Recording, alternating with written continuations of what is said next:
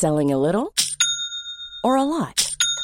Shopify helps you do your thing however you cha-ching. Shopify is the global commerce platform that helps you sell at every stage of your business. From the launch your online shop stage to the first real-life store stage, all the way to the did we just hit a million orders stage. Shopify is there to help you grow. Shopify helps you turn browsers into buyers with the internet's best converting checkout. 36% better on average compared to other leading commerce platforms. Because businesses that grow, grow with Shopify. Get a $1 per month trial period at shopify.com/work. Shopify.com/work. When you're ready to pop the question, the last thing you want to do is second-guess the ring. At BlueNile.com, you can design a one-of-a-kind ring with the ease and convenience of shopping online. Choose your diamond and setting. When you find the one, you'll get it delivered right to your door. Go to BlueNile.com and use promo code LISTEN to get $50 off your purchase of $500 or more. That's code LISTEN at BlueNile.com for $50 off your purchase. BlueNile.com, code LISTEN.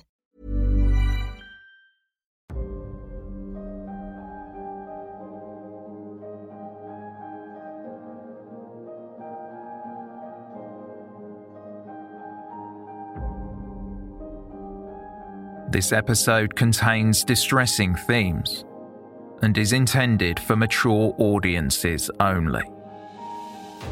Listener discretion is advised. On this episode of They Walk Among America, an ominous figure watches an affluent suburban home from afar.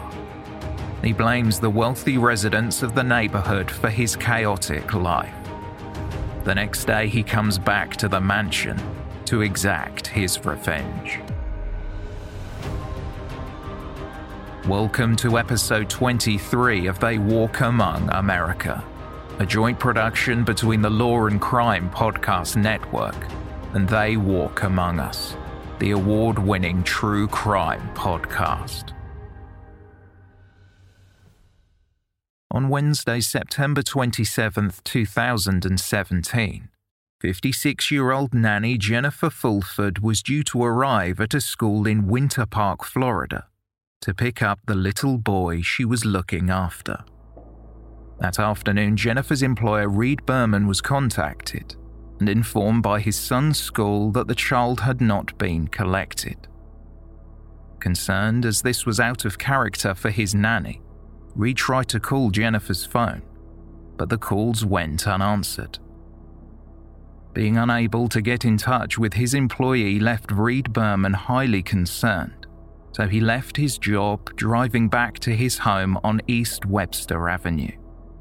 Jennifer's grey 2015 Hyundai SUV was not parked in the driveway as expected. When Reed called out inside the home, no one responded. He saw Jennifer's handbag in the bathroom. Reed looked inside, noting that both her phone and purse were not in the bag. This added yet another element of mystery to the whereabouts of Jennifer Fulford, and Reed Berman decided to call 911. Investigators were able to piece together Jennifer's last known movements quickly, thanks to surveillance cameras and phone records. CCTV footage confirmed that around 10:30 a.m., she had attended a dental appointment at Canton Avenue in Winter Park. Jennifer's phone records indicated that she placed a call to a local art dealer shortly after and left a voicemail telling Janet Grimm that she was almost back at the Bermans' home. Jennifer said a planned installation could go ahead as scheduled. Reed Berman had purchased art from Janet Grimm's business, which was to be delivered that day. At around 11:30 a.m., a FedEx package from Bacon of the Month Club was delivered to the house. The driver had noted that the door was opened and closed in the FedEx records. Minutes later, Jennifer called Janet Grimm again. This time she sounded panicked and told Janet not to bring the art to the house as arranged because something had happened to Reed Berman's son at school. Jennifer told the local art dealer, "I have to go get him. "Don't come over." Inquiries at the young boys' school revealed that no one had contacted Jennifer that morning, and nothing had happened to the little boy. Jennifer Fulford was supposed to be visiting her newborn granddaughter in Dallas the following day with her husband, Robert. Robert posted his concerns on Facebook, writing, "She would never disappear like this." Jennifer Fulford had been employed by the Berman family for 6 years prior to her disappearance. The married mother of 2 lived in Altamont Springs, around 7 miles from her employer's Winter Park home. Jennifer took care of the Bermans' 2 children and worked as an assistant to Reed Berman, a real estate investor. Her best friend Adele Wigzinski said that Jennifer was the best nanny in the world. She had even been called Jenny Poppins. Jennifer was cheerful and was known to burst into song around the house. Her family described Jennifer as a loving and selfless woman who was very charismatic and exuded a kind energy. Jennifer's daughter Hannah Geist saw her mother as a best friend and said that Jennifer loved in a way that made you feel as though you were the only person on the planet. She would strike up a conversation with strangers in the grocery store, as if they were old acquaintances. If she saw someone who looked hungry, she could not pass by without buying them food. Her husband Robert later said, "She often seemed to know what people needed, even if they did not. I will always love her." The Winter Park police appealed, asking the public to look out for Jennifer Fulford or her missing vehicle. Jennifer was described as approximately 5 feet 6 inches tall with strawberry blonde hair. The police believed that her disappearance was suspicious. Hours after it was noticed that Jennifer was missing, her husband realized that $300 had been withdrawn from their joint bank account. Someone had used her bank card at an ATM. Not long after, there was a second attempt to withdraw cash, but it was declined. CCTV at the cash machine captured a person withdrawing money. It was not Jennifer Fulford. It was a man with noticeable cuts and scratches on his hands. A still image of the suspect was released to the media, and it was announced that Crimeline had offered a $5,000 reward for any information that could lead to the identity of the man seen in the footage. It did not take long for the individual to be identified. He was 53-year-old Scott Nelson. Nelson had a tumultuous upbringing in an abusive home. His father, Lawrence, was a violent man who would beat Nelson's mother, Joan. Joan had been diagnosed with schizophrenia, as did her 3 sons. At the age of 13, Scott Nelson began to struggle with drug and alcohol dependence. His father left the family home, and the task of caring for their mother fell to Nelson and his 2 brothers. Nelson moved into a trailer where he became Joan's emotional support and primary caregiver. But he was not always around, since his criminal actions meant he spent much of his life in prison. He was sentenced to 14 years behind bars in 1994 after stealing a car and $10,000 from his father. His time on the inside was far from rehabilitative. It was marked with stints in isolation and alleged sexual assaults. In 2010, after being released from prison just 11 days earlier, Nelson entered Wachovia Bank on West International Speedway Boulevard in Daytona Beach, wearing a disguise. He told the teller at the counter that if they refused to give him all the money they had, the bomb he was carrying would, quote, light everything in this bank on fire. Scott Nelson was apprehended and ultimately pleaded guilty to attempted bank robbery. He was ordered to serve 5 years in prison before being released on federal probation. The police discovered that Nelson had predominantly been living a transient lifestyle. He slept at the Orlando Union Rescue Mission on occasion. Still, searches for him in the area turned up very little. 2 days after Jennifer Fulford's disappearance, there was a significant development in the case. Her SUV was discovered parked at a public supermarket in Colonial Town, just east of downtown Orlando. Investigators searched the car and found a bottle of Blue Moon beer and a comforter. The bedding and alcohol was subsequently identified as property taken from the Berman's home. Inside the trunk, investigators discovered a blood-stained towel, a t-shirt and a watch. The watch and t-shirt were identified by the police as being worn by Scott Nelson when he was captured on camera using Jennifer's bank card at the ATM.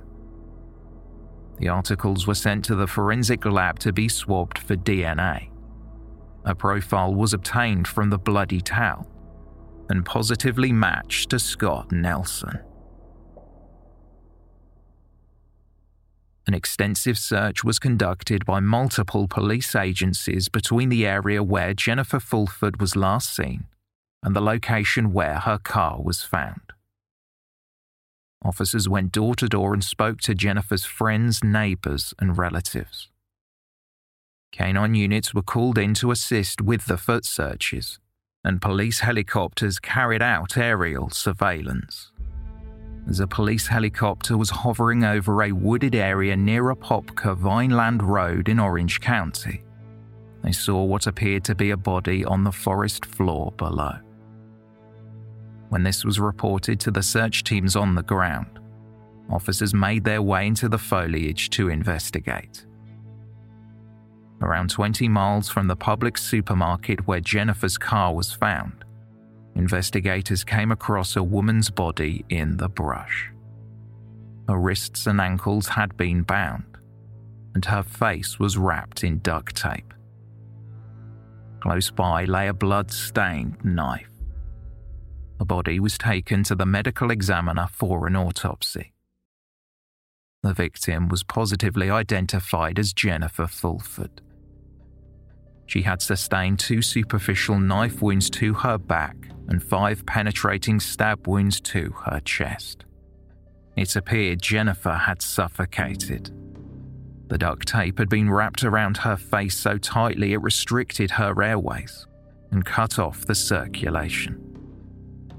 After the body was formally identified, Crime Line increased the reward fund to $20,000 for any information that would lead to the arrest of the man suspected of killing Jennifer Fulford, Scott Nelson.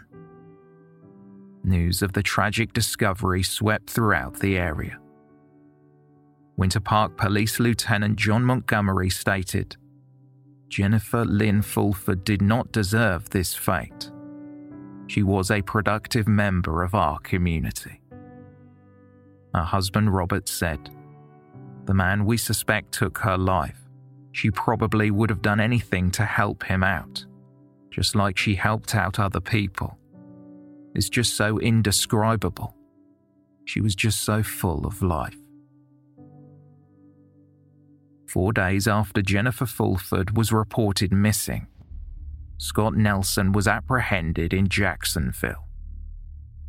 He had travelled from Winter Park on an Amtrak train and was recognised by a member of the public who reported the sighting to the police. Nelson had checked into the Sunshine Inn on New Kings Road in Jacksonville before he was arrested. He was charged with first-degree murder. Nelson was booked into the Duval County Jail and held without bond. It was understood he had no known connection to Jennifer Fulford. The following day, Nelson was released into the custody of the U.S. Marshals Service and taken to a jail in Orlando. He had violated his federal probation. He was not eligible to post bail. Also, due to this, there was speculation that he would need to go through the federal system before facing the murder charge. Federal cases always take precedence over state cases, unless attorneys file a motion to transfer that is then approved by a judge. Nelson was appointed a defense lawyer from the Federal Public Defender's Office, but they were quickly removed. It was cited that a conflict of interest had arisen in relation to the two cases. While behind bars, Nelson penned a long and rambling letter professing his innocence to Judge Ann Conway from the Middle District of Florida. The 10-page letter began with the words, quote, "Yo bitch, it's me. Yo boy in da joint." The letter contained numerous racial epithets and referred to individuals as, quote, "cross-eyed Mary" and "vomit bag." Much of the letter was senseless ramblings, but Nelson tried to implicate others in the murder, one being someone he had lived with during the month of Jennifer Fulford's disappearance, and another being someone known to Jennifer's employers. Nelson wrote, "Could it have been a disgruntled friend of the real estate extraordinaire whom lost his nanny? Did the police ever find the note wedged in the tree? Not very observant." Scott Nelson concluded the letter by requesting special treatment while behind bars. He wrote that he would be willing to trade insider information. He requested his own cell and a job in the jail cafeteria, allowing him access to more food. Scott Nelson had requested a lawyer within the first 10 minutes of his interview with the police. When he got back to his jail cell, he wrote to one of the investigators on the case and requested to speak with them again. Days earlier, he had professed his innocence, but now he wanted to make a full confession. Nelson told police that in the lead up to the murder, he had been feeling good. While he was unemployed and broke, Nelson would later explain that he finally felt some self-respect after experiencing years of hardship because of the justice system. However, the day before Jennifer Fulford was killed, Nelson had gone to Winter Park and felt an injustice. Nelson said, "I wasn't particularly happy with this. See, these people in Winter Park, they have everything by the balls. They have beautiful homes, beautiful cars and courses. I'm walking down the street while all these rich people are walking around buying jewelry, and they're having their good life and all this stuff and wouldn't give a rat's ass about me." He came across the Berman's home and watched as Jennifer got out of the car with the Berman's young son. Well, the night before, I had been walking around the affluent neighborhoods and stuff, and I knew that I was going to make an example I'm going to do a home invasion. Okay. So I knew that I was going to do that. Okay. There's no question I was going to do that. Sure. And I'm sure you've read my criminal history. It's really bad. But I knew I was going to do that. So I noticed this one house, and it was happened to be 5 o'clock. I'd say 5 o'clock in the afternoon on the 26th. And I see Jennifer getting out of a vehicle with a young boy. Okay. And they go into the house. And I could tell just by the way she was dressed that she was not the first thing I just had in my head was she must be a house cleaner or something of that nature. Okay? So I made the determination at that point that I was going to do a home invasion on that house. Okay. So, but I wasn't quite sure. But I wanted to make an example of Winter Park. Right. Okay. Right, wrong, or different, be it evil, be whatever. That's what I was going to do. Okay. I really hate Winter Park. Right. Yeah. I know you guys are going to have a hell of a conversation, on the way back and say, that son of a bitch, he probably just he's going to deserve everything he gets. But I don't. You always remember, never lose sight of one thing that every human being is capable of murder. Scott Nelson said he decided to return to Winter Park the next day. He approached the mansion owned by the Berman family, which he had cased the day before. Nelson watched as a FedEx driver delivered a package. The minute he drove away, I went up and I rang the doorbell, and Jennifer answered, and I said to her, you have a package on the doorstep here. Sure. And she says, yeah, I know. And she was looking at me a little odd, like, who are you? Why are you telling me this? And that's when I pushed the door and pushed it in. I went and shut the door, and she screamed. Okay. And she was, frightened. Sure. And I had a knife. Okay. So I told her to lay down on the floor, and then I bound her with some zip ties. Okay. And she was. I said, I'm not going to rape you. I'm not going to hurt you. I'm just here for the money. Okay. And she was not very helpful with my needs. Okay. Okay. She wouldn't give me any direction as to what was in the house, if there was anything in the house. I checked the alarm system. The alarm system was still not activated. Okay. And I asked her a few pointed questions, and she was not too cooperative. Sure. And so I said, is there any money in the house? She said there isn't. And I said, I asked about the owner of the home, and she said that he's a real estate exec or something of that nature. Scott Nelson admitted that Jennifer Fulford was a completely random target. He wrapped her in a comforter and then threw her in the trunk of her car before driving to the Wells Fargo ATM machine where he used her bank card to withdraw money. After leaving the ATM, Nelson told investigators that he planned on going back to the home to kidnap Jennifer's boss, but ultimately decided against the idea. From here, he drove Jennifer to the area where her body would later be found. When he went to the trunk, Jennifer pleaded for her life, but Nelson had already decided that he was going to kill her. I chosen to bring her down that particular road because it seemed a lot like a wooded area to bring her. So I got her out of the vehicle, and she started getting louder and louder, so I put some duct tape. And then louder and louder, so then, she's pleading for her life. Yeah. And things of such nature, so I duct taped her more, and then I had no intentions of killing her. Okay. But one thing led to another, and, so I killed her. How exactly? I stabbed her 3 times that I remember. Okay. Do you remember where? Yeah, once in the back, another time in the back, and then the third time I was walking away, and I thought to myself, you know what? I'm not going to let this bitch testify against me, because they're going to give me the same amount of time. So I killed her. I put one through her heart.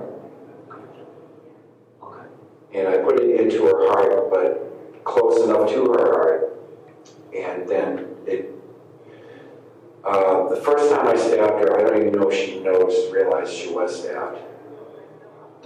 So I started duct taping her face more, and I decided I'm going to kill her, so I just duct taped her whole fucking head. Yeah.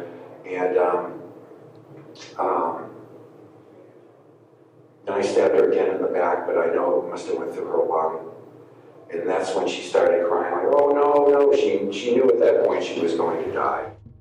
After Scott Nelson duct taped Jennifer Fulford's face and stabbed her several times, he then climbed back into Jennifer's car. He drove it to the Publix parking lot at Colonial Town. Nelson travelled in the direction of Winter Park train station and grabbed some pizza at a nearby 7-Eleven.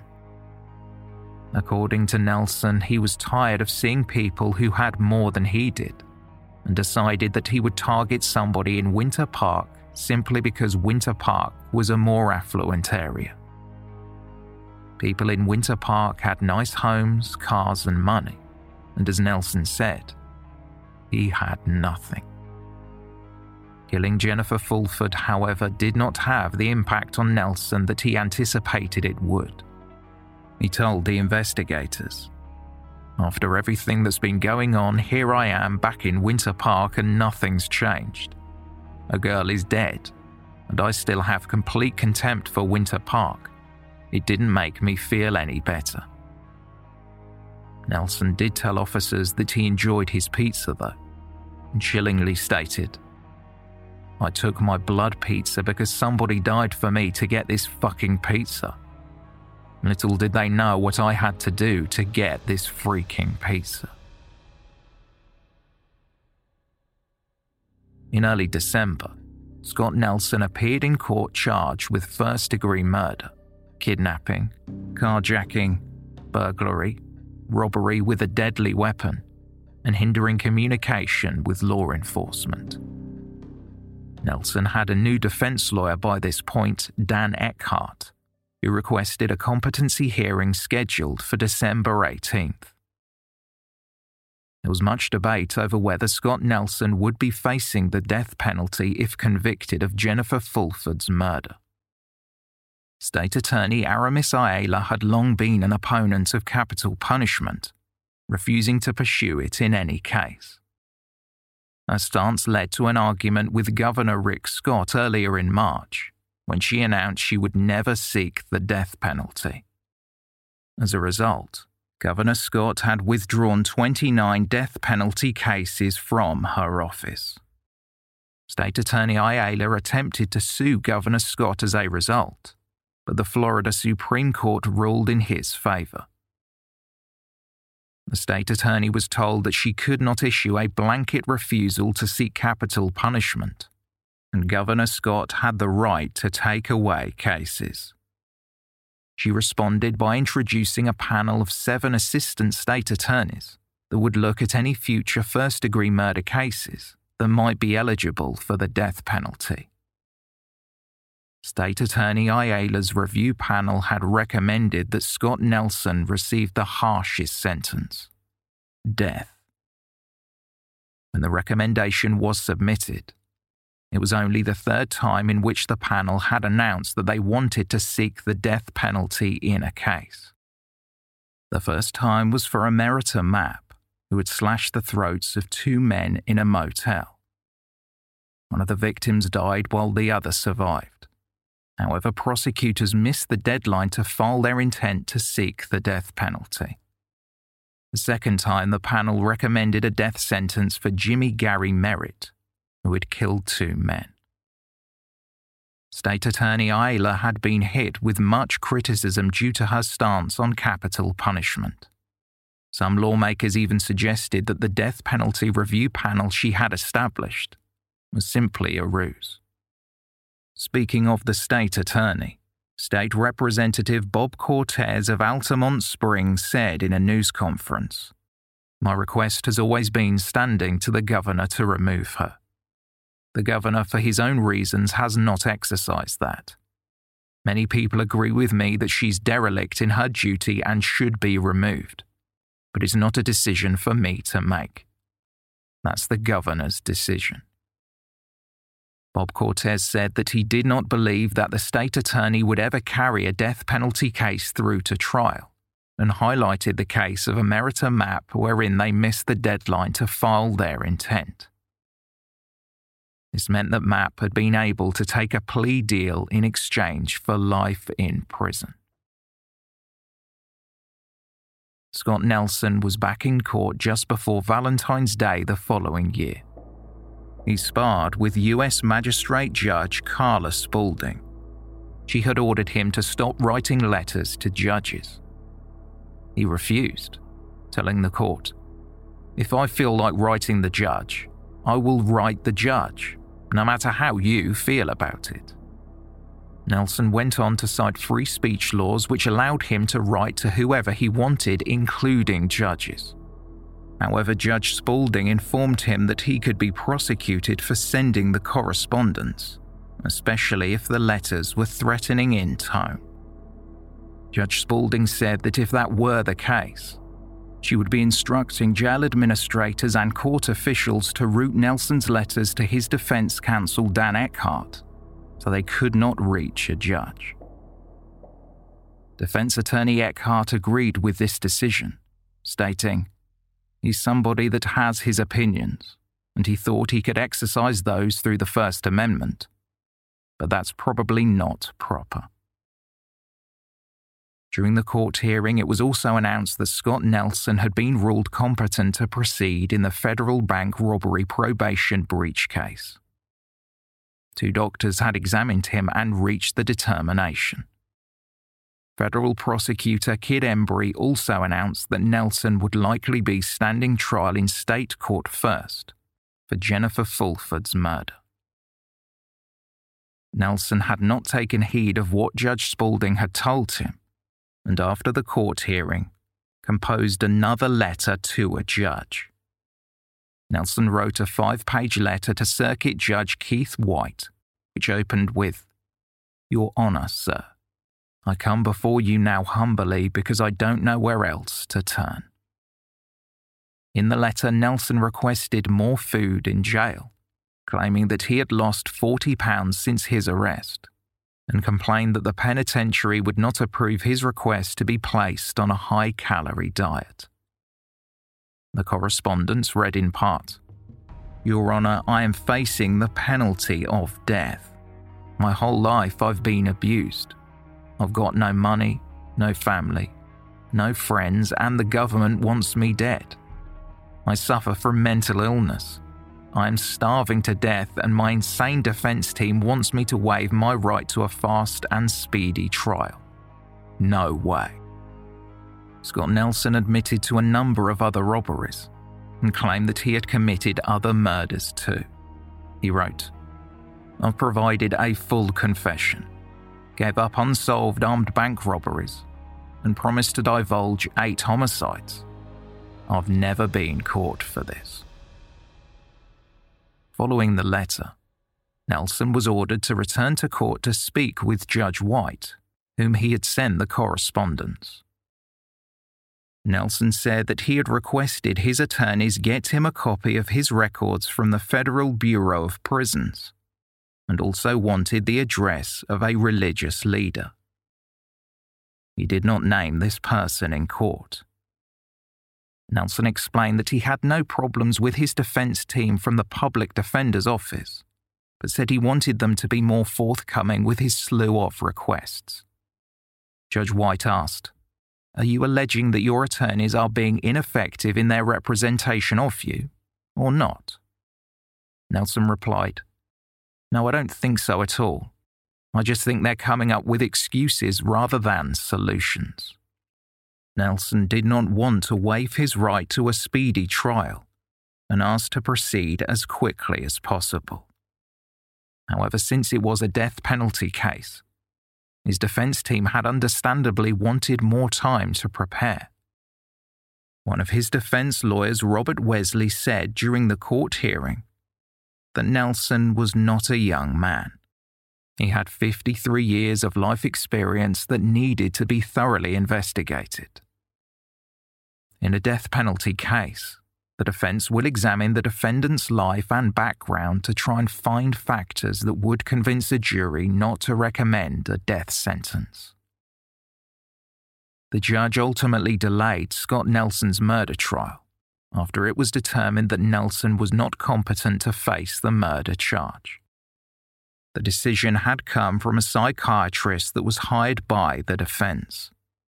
Prosecutors requested a second opinion. The following month, Nelson was back to writing more letters to Judge White.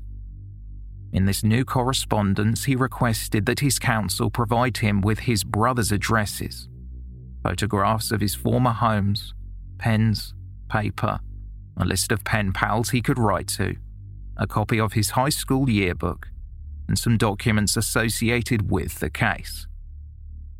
Nelson again requested more food in jail. He wrote, "I've been maliciously toyed with and abused psychologically by my defense."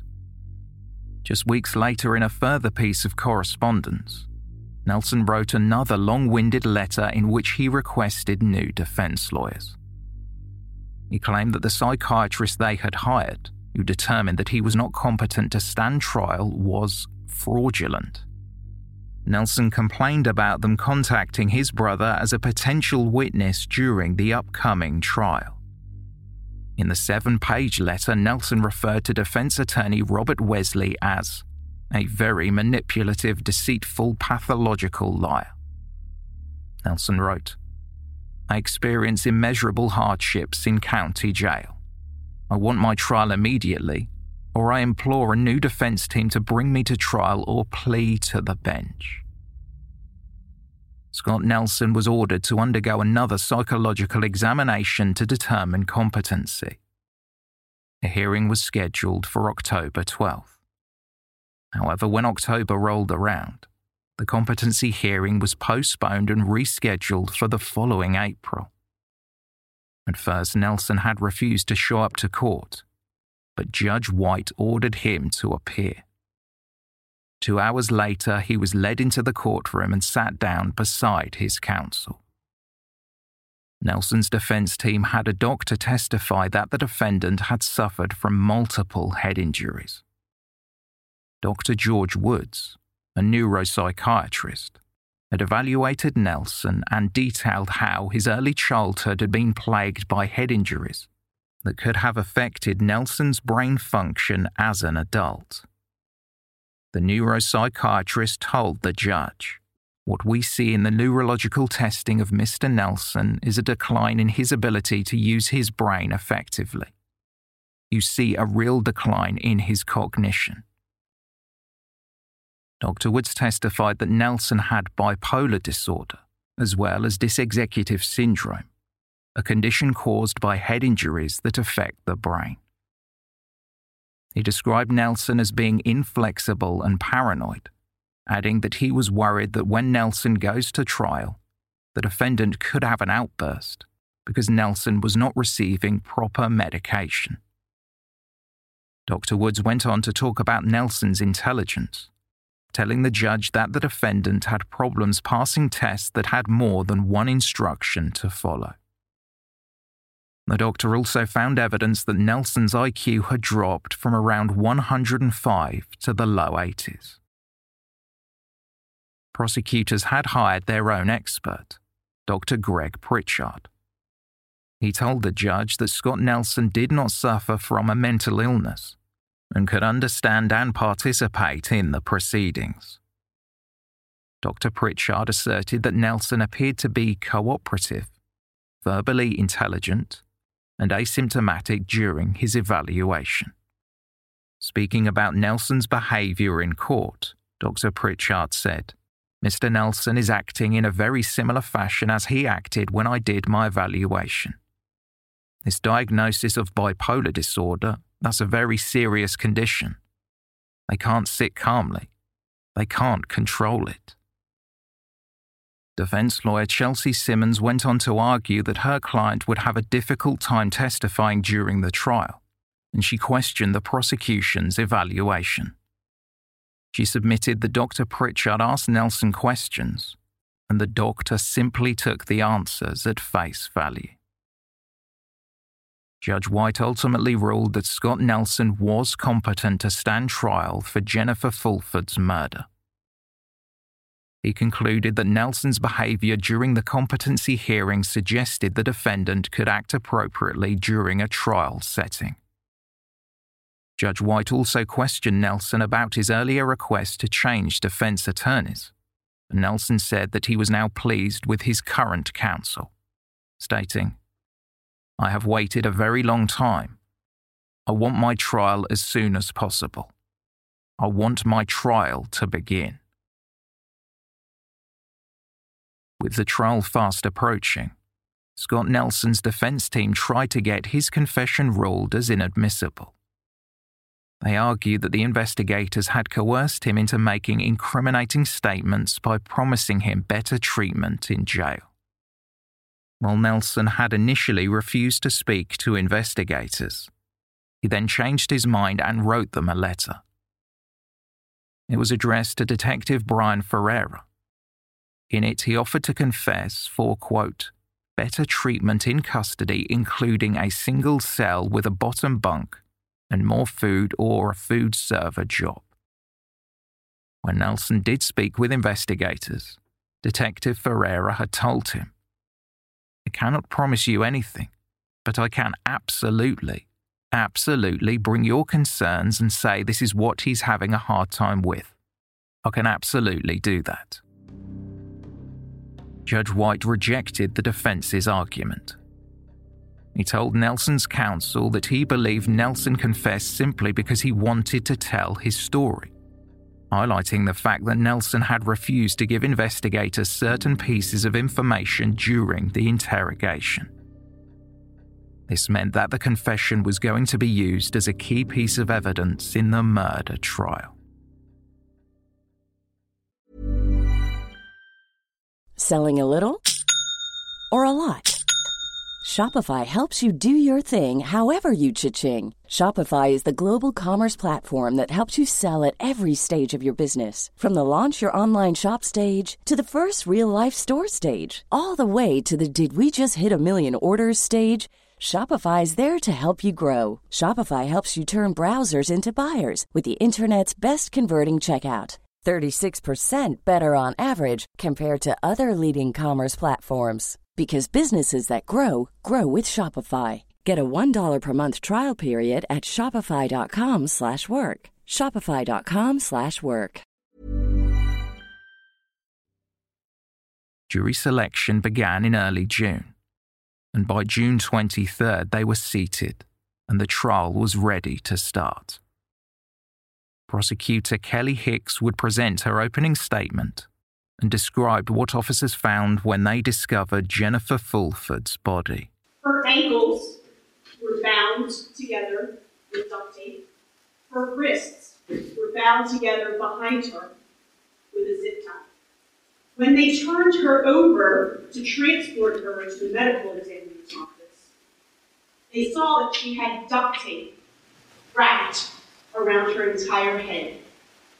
It covered her face from her chin to her eyebrows. She would not have been able to see.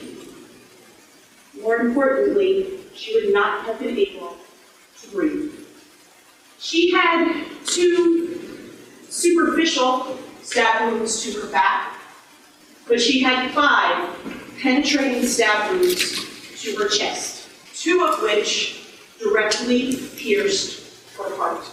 Prosecutor Hicks took the jury through some details of the case, telling them about Jennifer's morning on September 27, 2017, and she ran errands. The prosecutor spoke about the phone call to Janet Grimm, the owner of a local art business, wherein Jennifer told her not to come over, that something had happened to the Berman's son at school. Prosecutor Hicks speculated that Jennifer was forced to make that phone call by Nelson. She said, Janet Grimm was the last person to hear Jennifer Fulford's voice. The prosecutor then pointed at Nelson and stated, the last person except, of course, for the man who put the duct tape over her eyes and mouth. The jury were told how DNA discovered on the items found in Jennifer's car and the knife at the crime scene had come back as a match to Scott Nelson. Prosecutor Hicks also revealed that surveillance footage pictured Nelson purchasing the same knife, duct tape, zip ties and clothes around 11 days before the killing at a Walmart in Orlando. On the first day of the trial, several witnesses detailed the events leading up to Jennifer Fulford's disappearance, followed by CCTV footage showing Scott Nelson inside the Publix supermarket in Colonial Town, where Jennifer's car was found. Testimony was just getting started when Scott Nelson took to the witness stand. While his defense team had desperately attempted to get his confession thrown out as evidence, Nelson threw them a curveball when he once again confessed to murdering Jennifer Fulford, this time from the witness stand. When under questioning, Nelson blamed his probation officer and the federal government for Jennifer's murder. He stated that they had, quote, lit a firecracker, lit a bomb. Can you tell me who Julio Dominguez is? Julio Dominguez is employed by the U.S. Department of Justice, United States Probation Office in Orlando, Florida. Okay. And how is he related to this case? Well, sir, he was my probation officer. I was on supervised release. Okay, and what is the importance of his involvement in this case? Well, sir, I'll be very frank with you. Jennifer Lynn Fulford would be alive today had it not been for Julio Dominguez. And the reason for that statement, sir? I think the world should know that. I mean, it's justice. The truth should be known, sir. Scott Nelson accused his probation officer of costing him his job. The defendant went on to explain. I was employed in Winter Park for a painting company by a alleged Christian family who took it in their interest because I was such a dedicated, hard worker, allowed me to live at their employment as well. Prior to that, I had been homeless after being released from federal custody, thrown to the street, homeless with no money. I mean, that's how they do business. My federal supervised release officer, Julio Dominguez, after suffering on the streets of Orlando for many months with no identification, thanks to the Federal Bureau of Prisons throwing out my IDs. Let me interrupt you. Yes, ma'am. You said many months. We're talking about 3 or 4 months, right? Correct. Okay. And What did Mr. Dominguez do to you? He made it a point to create a situation with my employer/landlord, which is one of the same, and he got me thrown on the street after months of suffering on the streets of Orlando. So what he did was notify your employer that you were on federal probation. No, actually, Ms. Burdick, what he did was I satisfied the court's and the probation officer's criteria.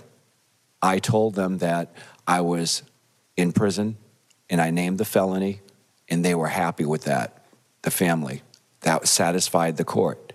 He took it upon himself to, as he called it, a third-party perspective, and he went to the owner, and he used vulgar language and said, "What are you, blank, crazy for letting this man live here? And you're going to let him work here? Get him out of here." And that got me thrown on the street. Scott Nelson said his probation officer spoke with a family who had offered Nelson a job and a place to rest his head. In turn, they fired him from the job, telling Nelson he was not allowed to stay with them. Nelson was jobless and homeless, and said he decided he would commit a home invasion for money. He even said that Jennifer Fulford would still be alive if it was not for his probation officer. Speaking about the government, Nelson told the jury that he had been failed and the authorities had turned him into an animal. My plan was to get some money and abscond. Abscond from your probation? Oh, I think anybody would after, I suffered to work my way up to the top of the mountain, and this maniac comes and cuts it out from underneath me. What am I going to do? Go get another job? Let him do it again? No, we're going to fight back. All right. He lit a firecracker. He lit a bomb. He knew it too. And they laugh about it after. That's what corrections does. That's what the government does. That's all they've ever done to me. They've turned me into an animal. According to Scott Nelson, he was planning on shooting his probation officer, but said that God had been looking out for him that day. So instead, Nelson decided to kill Jennifer Fulford. According to Nelson, she was, quote, collateral damage. So because of your, you don't know Reed Berman, right? Never met the man. And you don't know or didn't know Jennifer Fulford? No, I don't. There was nothing that either one of them ever did to you that would have resulted in you taking some sort of revenge on them for, some moral cause. I believe the term is collateral damage. All right. You're saying that Jennifer Fulford was collateral damage as a result of your disliking Mr. Dominguez and how he treated you. Well, I believe it's more, yes, but it's more accurate that he had a problem with me rather than I having a problem with him. And did you direct your concerns to Mr. Dominguez or his supervisor? Well, once I got thrown on the street with no job and stuff, there was really no sense in complaining to anyone. What are they going to do? So that's a no? That would be a no. All right, so instead of taking a normal course when you disagree with somebody, you decided on something completely different to make your point, if you will, right? Objection. I'll overrule the objection. Ma'am? Is that a yes or no? Instead of taking a normal route to deal with somebody that you disagree with on a professional level, you took another route to make your point. May I suggest yes and no answers in an area that we're venturing is really like putting a gag in my mouth, because there's a lot more to just a yes and a no. But I'll go with the game here. Yes. All right. So you think this is all game? Well, I think what you're doing is trying to manipulate the real facts. Now, I'm trying to make a point that you... Now I'm willing to admit to it. Excuse me. Hey, hold on. Madam Court Reporter cannot take down two people at once. So, Mr. Nelson, unless your attorney has an objection, you'd wait for my ruling, then you answer the question. Ms. Burdick, if you believe the witness is being non-responsive, you need to make that objection. Yes, Your Honor. All right. So you're saying that I'm trying to now manipulate something. The point is, you had a problem with somebody completely unrelated to Jennifer Fulford and Reed Berman, and you made a plan in September of 2017 to take your anger toward that person out on somebody like Jennifer Fulford. I think that's accurate. Scott Nelson then went on to speak about the investigators who were working on the murder case, claiming that he allowed them to catch him. But as Nelson continued to testify, he gradually became more and more irate. He said that he was finished with testifying, and he was finished with answering any questions. And yet, he continued. Nelson claimed his memory was getting foggy, and that he could not in fact recall stabbing Jennifer Fulford. He subsequently claimed he could not remember much from the day, citing earlier head injuries for the lapse in his memory.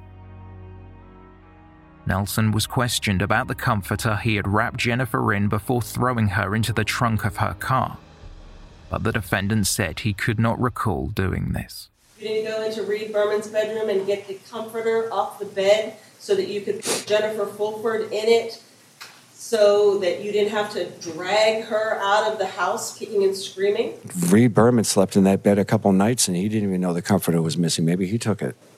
They didn't report it. Take the comforter off of the bed so that you could wrap Jennifer Fulford in it because you wanted to conceal her from the outside. No. You didn't wrap her in the comforter. I didn't do that. Who did it? I don't know. I didn't do it. Maybe she did. Maybe she was cold. Say that last line again. I said maybe she was cold. I don't know. On September 27th. How long have you lived in Florida? I don't know. She ended up cold. Scott Nelson went on to insist that his earlier confession to investigators was untrue. He said that he got enjoyment out of watching the investigators squirm.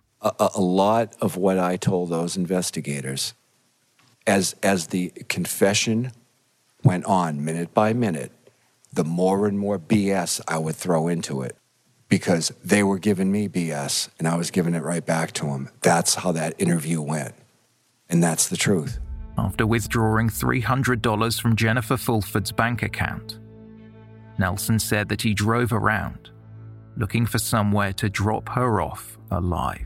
The question is, you had this kit, if you will, of zip ties and duct tape and the knife, right? Yes. And as you were traveling, because it's a good Do you remember how long it took? I have That no time of idea. day? I don't know. Probably an hour? I don't know, check the cell towers. You were there. I don't know. You think it was an hour? I don't know. I'm not good at keeping track of time. All right. So you first go down an area closer to, you said you saw Disney signs, an area closer to them. Did you make a decision that this wouldn't be the right place to get rid of Mrs. Fulford? What do you mean by get rid of? Kill her? No. Drop her off? I had no duct intent. tape and zip tie her? Miss Burdick, I really think you have this all wrong. I never intended to kill that woman. It was not in my heart to do that. It wasn't what I had planned. I didn't want to kill that woman. She'd never done anything to me. Right. So you drove her, though, all the way to Disney in the back of her vehicle for a purpose.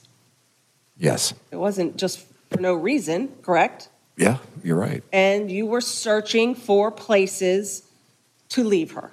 Yes. So then you find what you think, even though it's the middle of the day, is a relatively remote area, right? Yes. And you park the car on the dirt road? Yes. You pull into the field at all? No. Stayed on the dirt road. Yes. So you get out, and do you go to the back and open up the hatch? Yes. And she is in the back, wrapped in the comforter. I don't recall, ma'am. What do you say to her? Get out? Ma'am, you're asking for specifics that I really, honestly, legitimately, truthfully, from my heart, I do not remember. I don't remember all those facts. Following Scott Nelson's disturbing and unexpected testimony, it was time for the closing arguments.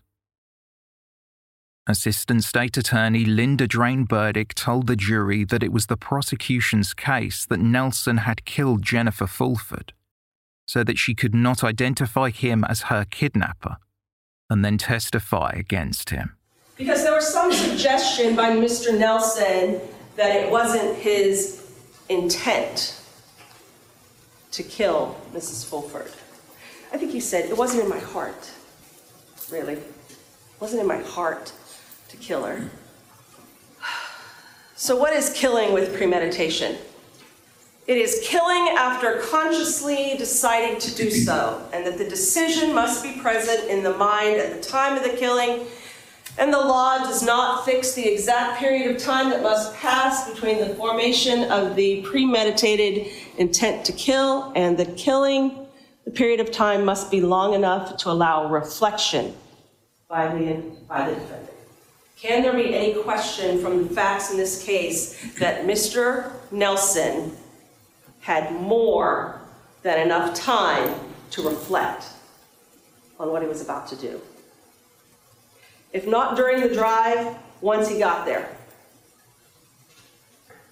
Once he wrapped her head so tightly that she couldn't breathe.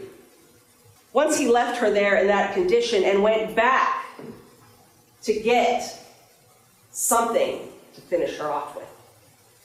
Premeditation can be formed in an instant.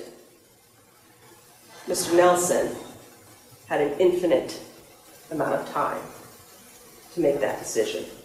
Scott Nelson's defense team had suggested to the jury that their client be convicted of the lesser charge of second-degree murder. Defense attorney Robert Lahr said, Fulford started to get loud. He starts getting worried about her making enough noise, of her being discovered. Prosecutors countered this, stating that there is no set time for premeditated intent to kill. Assistant State Attorney Hicks said, it is entirely irrelevant if he intended to kill her when he knocked on the front door. When he's stabbing her, there's not one stab wound. There is 7 stab wounds. This is taking duct tape and wrapping it around and around and around her head so that she can't breathe. That takes time. At the time he is doing that, can there be any other intent other than he wanted her dead? The jury deliberated for just 4 hours before returning with their verdicts. Scott Nelson displayed no semblance of emotion. Madam Clerk, please publish the verdicts. 2017 CF 15684, State of Florida versus Scott Nelson. Verdict, count 1. We, the jury, find the defendant guilty of first-degree murder with a weapon as charged in the indictment. Verdict, count 3. We, the jury, find the defendant guilty of kidnapping with intent to inflict bodily harm or terrorize with a weapon as charged in the indictment. Verdict as to count 4. We, the jury, find the defendant guilty of carjacking with a deadly weapon as charged in the indictment. Verdict as to count 5. We, the jury, find the defendant guilty of robbery with a deadly weapon as charged in the indictment. So we all dated at Orlando, Orange County, Florida, on this 28th day of June, 2019, signed by the foreperson. Scott Edward Nelson was found guilty on all counts, including the first-degree murder of Jennifer Fulford.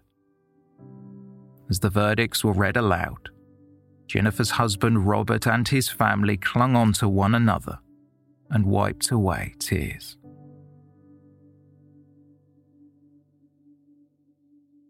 The murder trial then entered the sentencing phase.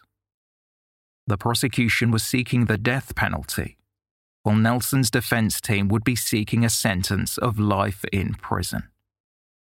Jennifer Fulford's family were given a chance to provide victim impact statements. Jennifer's husband Robert was the first to take the stand. He said that everybody knew how Jennifer had died, but he wanted to provide some information about how she had lived. He showed the courtroom some photographs from the life he and Jennifer had shared. Jennifer's son, Austin Geist, voiced his heartache. His mother was murdered on the same day that his daughter was born. Austin said, "I know she is out there dancing and singing with a smile on her face and love in her heart. I promise you this, she is the one that will be remembered." Jennifer Fulford's loved ones spoke about their loss, with her daughter Hannah Geist lamenting that her mother would never see her turn 30, never dance at her wedding, and never be there for the birth of her future children. My mom was my best friend. I mean that in every sense of the phrase. We laughed hard. We talked to each other about everything. We held each other's secrets. We checked in on one another, and everything we did felt like an adventure. We bickered. We cried on each other's shoulder. She taught me how to dance, and we danced all the time. She taught me how to sing, and we sang all the time. We were there for one another, and we loved each other more than we loved ourselves. Because that's who my mom was. She loved in a way that made you feel like you were the only human being on the planet, and that love was truly unconditional. Every Friday night growing up was girls' night. She would grab every pillow and blanket in the house and make the most comfy Ooja Booja pallet for us to lay on. Ooja Booja was my mom's little phrase for everything incredible in this world. Good food, hugs, love, a good song, a fire in the backyard, the blooms on her plants, cuddling with the dogs, a fresh shirt from the dryer on a cold day. All of that could be described with one phrase, Ooja Booja. Everyone who knew her used this word, and they knew exactly what it meant and in the context in which to use it. I will never see the wrinkles on her face or curl her silver hair for her because her hands have aged. I will live the rest of my life without having my biggest supporter there to cheer me on and lift me up. To put a loss like this into words feels like a disservice. to the absolute best human being I have ever known. It's a tragedy. It's foreign. It's a language that I don't know how to speak. It was never supposed to be this way. So I will hold on to the voicemails of her singing me songs like I just called to say I love you. I will keep calling her phone just to hear her voice message tell me, I hope you have a wonderful day. I will keep falling asleep every night, hoping that she's there. And the memories are many, and they are all I have left. The purpose of this testimony was to highlight aggravating factors that warranted the death penalty. Jennifer Fulford's murder had been especially heinous. The medical examiner who conducted the autopsy revealed the depravity of the killing when he said that it had taken Jennifer around 5 minutes to die. Scott Nelson's defense team cited a number of mitigating factors that they said should prevent him from being sentenced to death. They highlighted his troubled childhood and head injuries, explaining that he was diagnosed with post-traumatic stress disorder, depression, bipolar disorder, and claimed he was possibly on the autism spectrum. Defense attorney Chelsea Simmons said, "None of this is being offered as an excuse. It's merely to show his mental state. Scott's life has been one of abandonment and isolation." Nelson's counsel called on psychologist Robert Wow, who had examined Nelson's brain. He had found a frontal lobe injury and suggested that Nelson was left with problems regarding executive reasoning. The doctor likened the defendant to a patient with Alzheimer's. The abuse that Scott Nelson had been exposed to was corroborated by his brother James, who said that their father would often call them derogatory names, make fun of them, and hit them. You also mentioned that your father was physically abusive. Can you give me an example of how he was abusive to you? Well, it ranged from slapping and pushing to where I was hit with a 2x4 on more than one occasion. He would throw things at you. He would get you into a corner and he would beat you with a belt, and he would hit you with the buckle end of the belt. I grew up hearing my mother would repeatedly be saying to my father when he was doing this, "Don't hit them in the head." My father just lost control and he'd just keep going and going, apparently until he tired of doing it. Attempts to humanize Scott Nelson were made, with the jury told of the kind deeds he had done, such as selling his first car because his mother needed money. In addition to Nelson's turbulent upbringing, his defense team argued that he had a lifetime of substance abuse issues, imprisonment, and mistreatment, all things they said should make jurors reconsider imposing a death sentence. Tim Gravett would testify next. When Nelson was in prison for robbing and attacking his father, Gravett had been an associate warden. He told the courtroom that Nelson spent most of his time in solitary confinement because he had made enemies or was in trouble for breaking the rules. Nelson was bullied because he cooperated with law enforcement and testified against a cellmate. The prison warden went on to say that Nelson could not keep his mouth shut and had somehow offended, quote, everyone but the Hispanics. The prosecutor asked Tim Gravett whether Scott Nelson had ever used racial slurs. As Gravett testified, Nelson had an outburst. Mr. Nelson, you need to take a moment. Mr. Nelson, you need to take a moment with your attorneys. Hold on, sir. Members of the jury, Mr.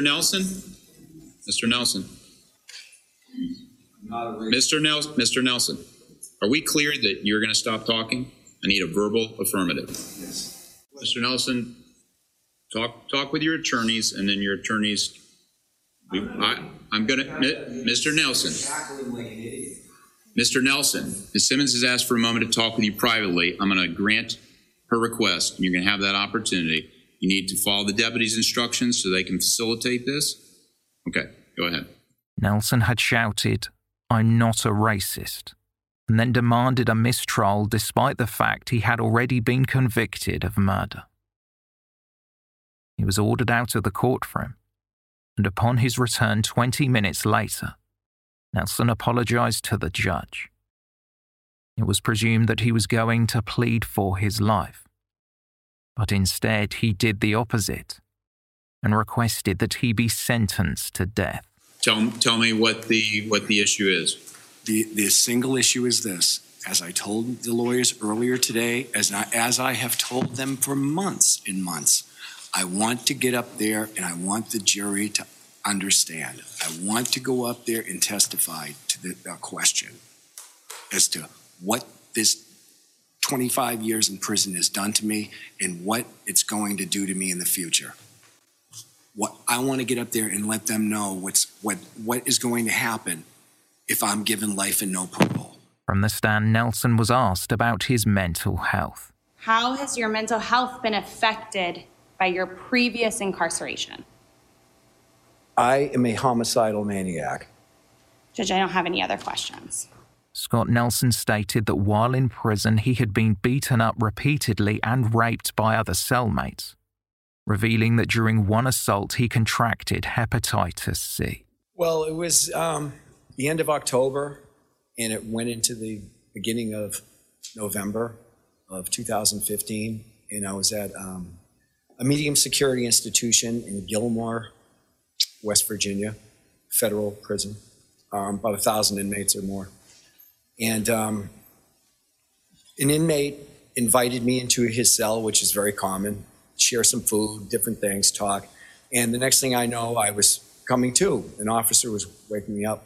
I was beaten up by my cellmate, which wasn't the person who invited me into the cell, but it's kind of sketchy for me because I was unconscious. But I was raped. It wasn't the first time this has happened. It happened years before as well. Prisons are very violent. Did you ask for, at some later point, some sort of special testing or treatment because of the sexual assault? Yes, I asked for blood testing, for HIV and hepatitis C. And did you get that testing done? Yes, my entire life I had been negative for hepatitis C, but all of a sudden now I'm positive for hepatitis C.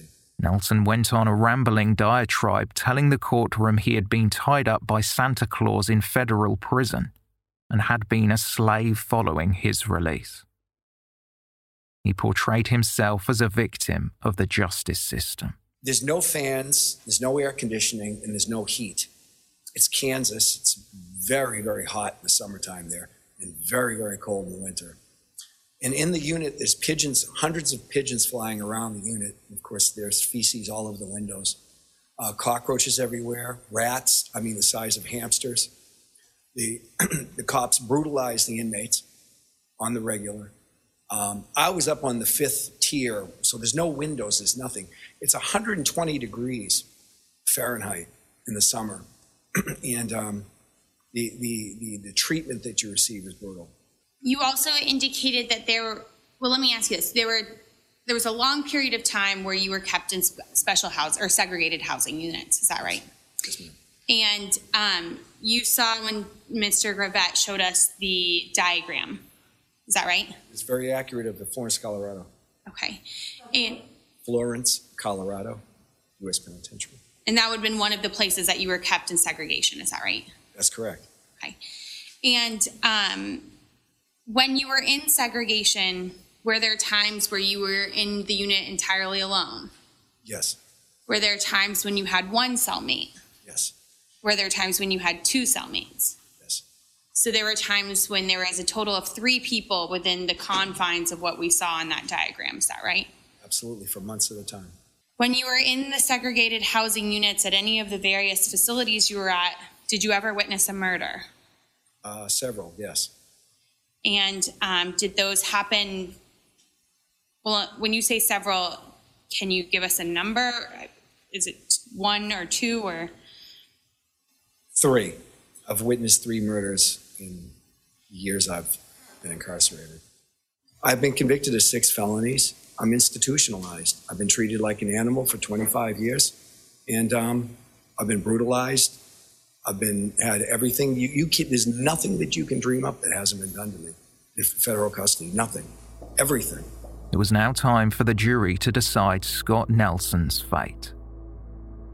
They could either sentence him to life in prison or death, but only a unanimous vote would send Nelson to death row.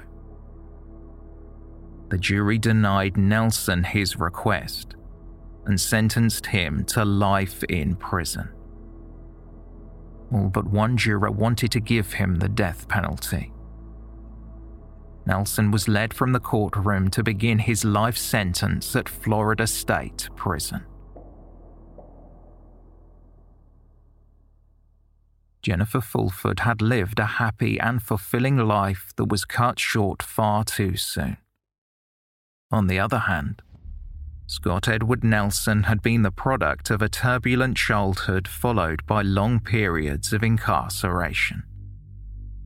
In 2017, he had been released from prison with a new outlook on the world, an outlook that would lead to the murder of an innocent woman. On that fateful morning, Jennifer Fulford had been carrying out her daily duties at her employer's mansion in Winter Park. She was completely oblivious that a man was lurking outside, a man who had been harboring violent thoughts about those he believed looked down on him. The people who, in his mind, had it all, living their financially comfortable lives. In the end, Scott Nelson orchestrated his own downfall and found himself again behind bars, in the very place he had credited with turning him into a homicidal maniac. This episode was researched and written by Emily G. Thompson and Eileen McFarlane. Editing by Brad Maybe. Script editing, additional writing, illustrations and production direction by Rosanna Fitton. Narration editing and production direction by Benjamin Fitton. For more on our series and notes on this episode, please visit theywalkamonguspodcast.com. And for more on the Law and Crime Podcast Network, please visit lawandcrime.com/podcasts. This has been They Walk Among America. Thank you for listening.